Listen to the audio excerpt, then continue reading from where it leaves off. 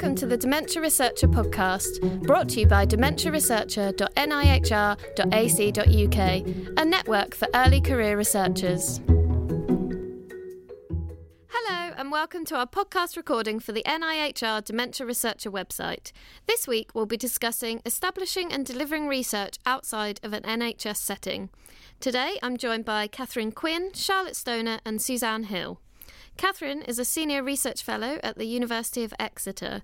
Her interests include the experience of caring for or supporting someone with dementia, and she is currently working on the IDEAL study, which is a large cohort study of living well with dementia. Charlotte is a Research Associate at UCL. Her interests include psychometrics, positive psychology and outcome measurement. Charlotte is currently working on exploring the cognitive footprint concept, with a particular focus on the cognitive effects of medications. Suzanne is a PhD student, a clinical teacher and also a pharmacist at the University of Bradford. Her research interests include medication management when people with dementia are moving between a care home and hospital setting. Thank you very much for joining us today, and I look forward to listening to your experiences on this interesting topic. Research occurs in a range of areas, and not all of these are clinical or within an NHS setting. Research can revolve around the environment a person with dementia finds himself in and the impact that that environment has on the person. For example, research can be conducted in someone's own home or a privately run nursing home. We know that dementia research is changing, and care, support, activity and environment are getting the much needed attention they deserve. So as more and more early career researchers choose to work in this area, we need to be prepared and help them understand the differences in setting up, delivering or engaging with people with dementia in these settings. We hope today's panel can shed some light on this for us. So let's begin. It would be great if we could give our listeners a bit of a background as to how the research you're doing is taking you away from an NHS setting. Suzanne, how does or how will your research take you away from this setting? Well, my research does include NHS settings, but that's more the next phase of the research. So my research is in 3 phases, my PhD. Phase 1 is based in the care home setting. So it's looking at the care home perspective of the transition that I'm focusing on. So when people living with dementia move between the care home and hospital setting. So that's both the admission process and the discharge process. And then there are 3 phases. The first phase will be looking at the care home aspect of medication management at those transitions, and the second phase will be looking at the hospital end of those transitions, and then the third phase will bring it all together. So the phase that I'm currently organising at the moment is phase 1, which is based in the care home setting. Okay. And Charlotte, how does your research take you away from an NHS setting? Well, my current role hasn't actually taken me away from an NHS setting yet, but my PhD was very much about doing research in the community. So I did focus groups with people with dementia in sort of community settings, so places where they were already going to meet, charities and things like that. I also did a lot of research which involved going to someone living with dementia as their own home and completing questionnaires with them in their own home. Okay, and Catherine? Okay, so I work on the IDEAL study, and in the IDEAL study, I have a remit around developing staff the training for the researchers that work on the study, because our researchers will go into care homes, and enable me to do this, I draw on my experience of my first postdoc, where I worked on a trial in care homes for about 3 years, working with people with very severe dementia. Okay, great. Catherine, can you talk through any differences there might be in getting ethical approval to do research, for example, in a care home, which is where you said you did your first postdoc, and is it different to getting NHS ethics? I guess we went down the same route of getting NHS ethical approval. Because we were working with people with severe dementia, there was issues around capacity to consent. So anyway, I don't see being any different. I guess there were some different things to think about in terms of protection of vulnerable older adults. I'm also thinking about the environment that you're working in, because most research, I guess, we do in the community where we go out and visit people in their houses. It's a little bit different when you're working in care homes, where it's a completely different environment and there's multiple people around, and you've got to deal with the other residents in the home and staff as well. So it's sort of slightly different, but I guess the similarities in having information sheets and things like that. Okay. And Charlotte, was there anything different about setting up a non-NHS study that you found for yours? Well, as mine was sort of going into people's own homes, it was very much safety and lone working. So at the Research Ethics Committee meeting I went to, I was asked by one of the committee members if I'd considered the alligator in the bathtub scenario, which is basically about dangerous pets. So, yeah, like, thankfully, I've never come across an alligator in a bathtub. Right. But it was about... Have you come across dogs? Scary I've come across dogs, but, I'm fine with dogs. So Okay. I suppose for someone who maybe doesn't like dogs or has an allergy, Yeah. then it's going to be quite important. So I think that question was, have you considered it and what would you do about it? And I think, so the importance for me was lone working procedures. So if you're going into someone's own home in the community, you're out of the office for long periods of time, and it's about maintaining your own safety. So maybe having a diary in the office where it says where you're going, what time you're due to arrive, and what time you're coming back. Maybe even texting a colleague to say you've left that person's home. So for me, it was just very much about maintaining safety in the community. Yeah. Okay. And did you ever figure out whether you can accept a cup of tea? Which was a question that I'm not sure. came up earlier. Can you? A lot of people I speak to say yes, because I think there's an issue around building rapport, Yeah. particularly because I used to do, I'm talking about care home research, but before I did that, I was working with people in the houses, and there is something about building rapport with people, and if you like pets, it's something to start building rapport when you go in there. I always did. My colleague who I also used to work with would never do that, but she always used to say to people she had a long drive on the journey back. So, but To be polite. to be polite, yes. And I've heard some horror stories of people having sort of washing up liquid still in their tea and things like that. But I think it's, taking that part, it's about building rapport. So, and it's thinking about ways in which you can do that before you start doing the research. Yeah, it does establish quite a nice relationship when you first enter someone's home. It's sort of a natural thing to offer someone as a cup of tea, I guess. I ate lots of biscuits. We used to have lots of cake. Some team, for some people, having a researcher coming into their home was like a special occasion. They would have cake, and it was really nice. I never got offered cake. You obviously weren't treated that. So it's sort of similar. When you go into care homes, what sort of things do you have to think about practicalities, like working with the staff? And do you have to get the specific staff approval to do the study within the care home?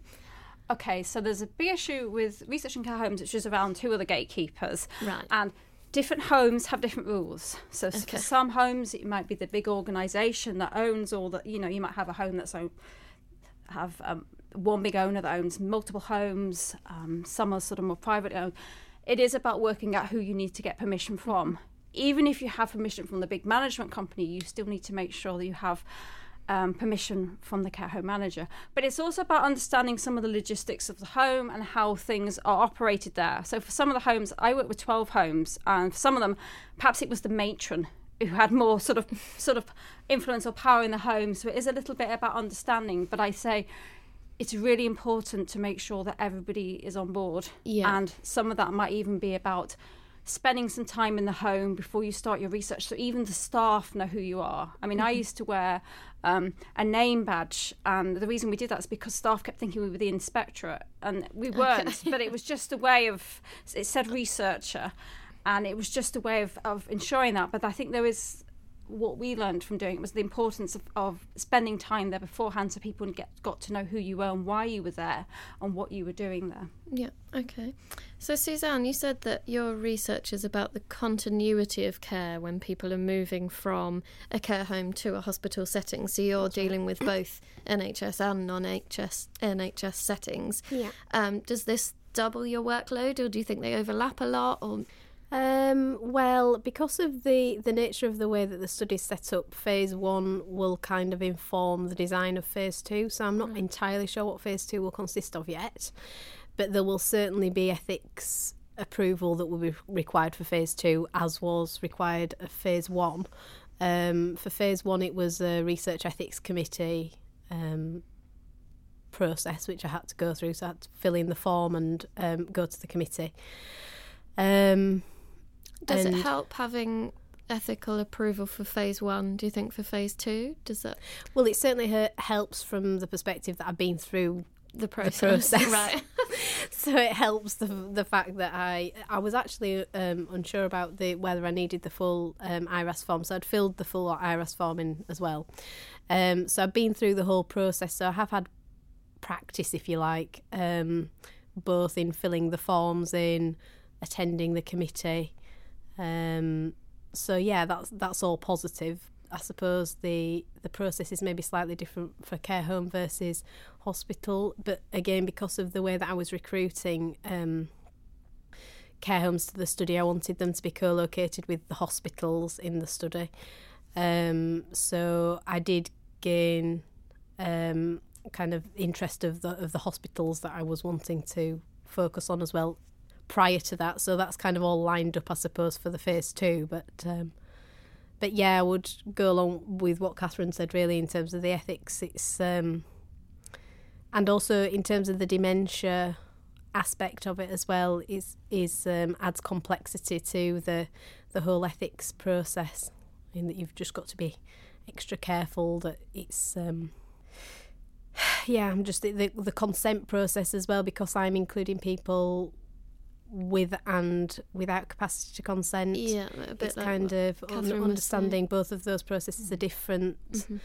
And so ensuring that you've got all the paperwork in place and all the forms in place, and that you understand all the process and procedures that go alongside that. Yeah. So with that, you have to understand the processes and the procedures and the forms enough to then explain to someone that procedure. So sort of following on from what you were saying, Catherine, about people with severe dementia and capacity, what do you do in that situation? How do you...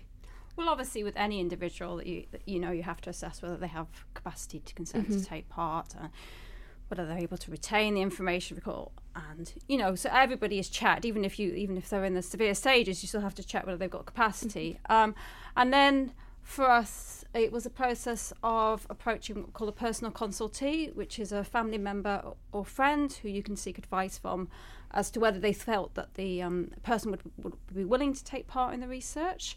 Another alternative is what we call a nominated consultee, which is more of a sort of a paid professional, so it could be a paid carer. I think the really important thing to say is, even if you have consent from a personal consultee or nominated consultee, within the research process, you must still look out for signs from the individual to check that they're happy to take part in the research and they're not getting too distressed. And that's really important, particularly with severe dementia. You have to look at things like body language. Are they getting tired? And you have to take that into account as well. Even though you've got somebody who signed off on a form to say it's okay for them to take part in the research, you as a researcher have to judge yourself whether they're happy with that process, but also whether that changes throughout the research process. And it's something that we were checking throughout. We did a lot of observational work, but it was about, looking at, any signs to indicate that they were in distress or getting tired. Mm-hmm. So sort of following on from that, if you saw something in a care home that concerned you or with the patient, who would you then... Do you have an obligation to report that? Who do you... So that's kind of covered with your ethics. Right. So you have the protection of vulnerable older adults. For us, it would have been going back to speak to the research team and discuss it with them. But it is something, I think this is the great thing about having to do your ethics form, is the fact that you have to think about these eventualities. And that's, I think sometimes people find ethics forms quite challenging because they're so long and they take for ages, but it gets you thinking about the research process, and it gets you thinking about what would happen, what you need to think about. And, it's good to think through these things before you find yourself in the research, conducting the research, because if something happens, there's nobody around you to tell you what to do. You have to think about it yourself. And if you thought about it for the form, you'll have these procedures in place. I guess that's true for you as well, Charlotte, because you were actually going into people's homes. You touched on it a little bit earlier, but is there anything else that you prepared for before you went in to their homes? I think so. Sometimes when you're going to someone's home, it can be slightly unpredictable. Like there might be sort of clutter, and there might be sort of things in the way, and it might be a bit sort of haphazard even if you sort of trip over things. But I think it's just about being prepared for that and being able to sort of step around anything that might trip you up. Right. But But yeah, I think also sort of going into someone's home, you're a guest in their home and you have to be polite. But then at the same time, I remember when I was going to people's home, I was quite conscious that I was there as their guest, but also there's a level of politeness with them. So maybe they'd start the questionnaire and then they decide actually they didn't really like the questions and they weren't really, but out of politeness, they seem to want to keep going. And I think sometimes it's about having the confidence to say, you know, that you're helping me out with this research. If this is something you don't want to do, it's absolutely fine. There's no pressure on you to carry on with this. So I think sometimes it's about having the confidence to have that conversation with them, that even though they're being polite and they're kind of answering, but you can see they're not really into it, they don't really want to do it. It's about being able to stop and say, you know, is this actually something you want to do? Because it's absolutely fine. If you don't, that's fine. Okay, great. So my final question is, why do we do this? What do these non-NHS settings provide by way of insights or benefits for research that we might not encounter in an NHS setting? So maybe we'll start with Charlotte. I think for me it was about the amount of participants. So because I was going out to someone's own home in the community, I could go and see people who maybe didn't have someone there to act as a carer or a supportive other. So I was still able to go and see them and get their views and include them in their research. Whereas if I could only do it in an NHS setting, I think that would really limit who I could talk to. Then people might not have transport, might not be able to get into where I'm doing the study. So I think it allows you to see the breadth of experience for people living with dementia, all these people in very different situations, and it allows you to go into that environment and get their views within an environment they're also quite happy with and comfortable with. Yeah. And Catherine? Yeah, no, I agree with Charlotte's points. And I was thinking about care homes as, you know, a lot of people with dementia will end up in the sort of care home setting. And so to be able to do research within that, be able to work with people who are in the more severe stages, I think there's a real... I mean, I really enjoyed working with care homes. There was the opportunity of getting a better understanding a little bit about how the care home environment itself can have an impact on people, but also we were doing staff training. And so having the opportunity to work with staff, to feel that you were having an impact, to talk to them about the research, to see the difference it was making in the homes is, you know, something you don't get from if you were in a sort of lab setting. And it is about seeing the changes, but also as I learnt a lot as well. I still use those experiences and thinking about sort of future research I'd like to do, because you can start to understand what's happening with those environments and where they could benefit from support from research. You said that care homes can be quite different to each other. Have you found that you've sort of gone into one and maybe felt that that's a really good way to run a care home, and you want to sort of transfer that, or do you use that in your research to then take to another care home? I've seen models. I work with 12. I work with very different ones. I work with very large ones and I work with very small homes. And I think that's the sort of thing I was saying about like being sort of spend some time in the environment and be prepared before you go in there, because everyone was different and every sort of challenges of working with the homes were different. But I think I've seen some very good practice. I work with some really great care staff who went above and beyond, and I think it's nice to be able to say that, but also you can see really good practice and you can see about how things can work, and it's not necessarily something that's very complicated. It could be very simple changes. So yeah, I really reflect on that experience in taking things forward. Okay. And Suzanne? Clearly with my research question, understanding what happens within the care home is integral to answering the questions that I have, really, which is focusing around how the medication management systems work between the care home and the hospital setting. So it's an understanding of the organisational context, the staff working within the care home, how the organisations are structured, similarly to what Catherine was saying, the differences in the care homes, both in terms of their ownership and their size, their CQC ratings, you know, just the whole breadth of organisations that are out there. It will be a kind of a key aspect of my study to try and recruit to a wide variety of homes, because it's a qualitative study, so it's recruiting to a wide variety of homes and understanding the differences between those homes. So yeah, it's understanding what happens within those organisations and the staff that work within them. and obviously taking into account what it is that care home residents want, the person-centred aspects of that, the safety aspects of that, and also their families. Mm-hmm. Yeah, so I guess taking it out of an NHS setting, you really are making it patient-centric, because you're looking at where they live and what they need and how their lives are outside of hospital and how you can help. Has anyone got anything else to add to this conversation? Take the opportunities if that's where your research takes you. Be prepared. Try and think about some of these things before you start off in the research process. I think often there is a lot about thinking on your feet when you're in, but try and reflect on these things. And I say that's why doing the ethics form, although it is an epic task, but it does help you to sort of think through these sort of what might happen in this situation and what are the risks, and that there are benefits to filling in that very, very long form. Yeah. Okay. I think non-NHS settings, they can be slightly unpredictable, but if you spend the time when you're going through that IRIS form, and it is quite good because it does make you think about what you would do in these scenarios that you just might find yourself in. So I think as long as you can... in the bath. Yeah, exactly. As long as you can think far enough ahead, but also understand that there might be some unpredictableness, then I think you're fine. And I think talk to people. This is the great thing about this podcast. Talk to other people who've done research. I'm always really happy to sort of relay my experience onto others, and it's the same once you've done, that sharing experience. And I think that's, to prepare you for doing this type of research as well. Okay, that's great. And being open-minded and not expecting, they're not NHS settings, and that's the beauty of this research, that you're expecting things to be different to NHS settings, appreciating the benefits of your research in the forefront, which you will have to do for ethics anyway, and considering what the benefits of your research are for the staff in the care home, the residents and their families.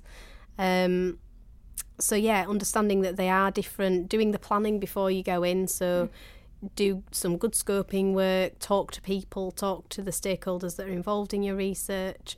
So within my research, we've got panels. We've got a care reference panel, we've got a stakeholder reference panel, and they've been really helpful in talking through some things before going into the setting as well. And obviously academic colleagues that work within the care home setting, speaking to those people is invaluable. And I think just being mindful, I think something that Catherine touched upon about when you're going into the settings, it might be kind of a disrupting of the routines that are going on in the care home, and just being mindful to be sensitive of the context that you're working in and try and be as minimally disruptive as possible, being respectful of the fact that you're kind of there and again, as Catherine said, especially when you're observing people, the fact that can be perceived as being slightly uncomfortable, that people are being observed, and it comes across as inspector-like if you're not careful and you don't kind of do it in a human way. I think that's all I would say. And involve and engage in people.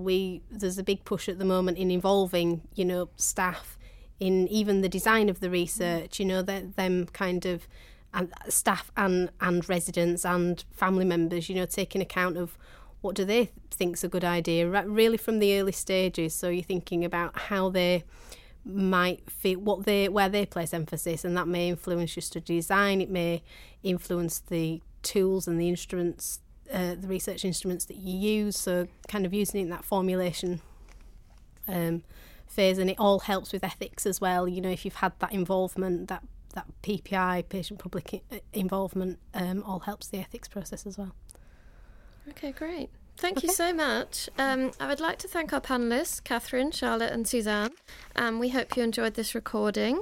Please remember to subscribe to this podcast through SoundCloud or iTunes. Tell your friends and colleagues and share via social media using the hashtag ECRDementia. Tweet #dem_researcher if you'd like to get involved or have any suggestions for future podcasts. Make sure you check out our website, dementiaresearcher.nihr.ac.uk, where there's more practical advice and tips on topics like we've discussed today.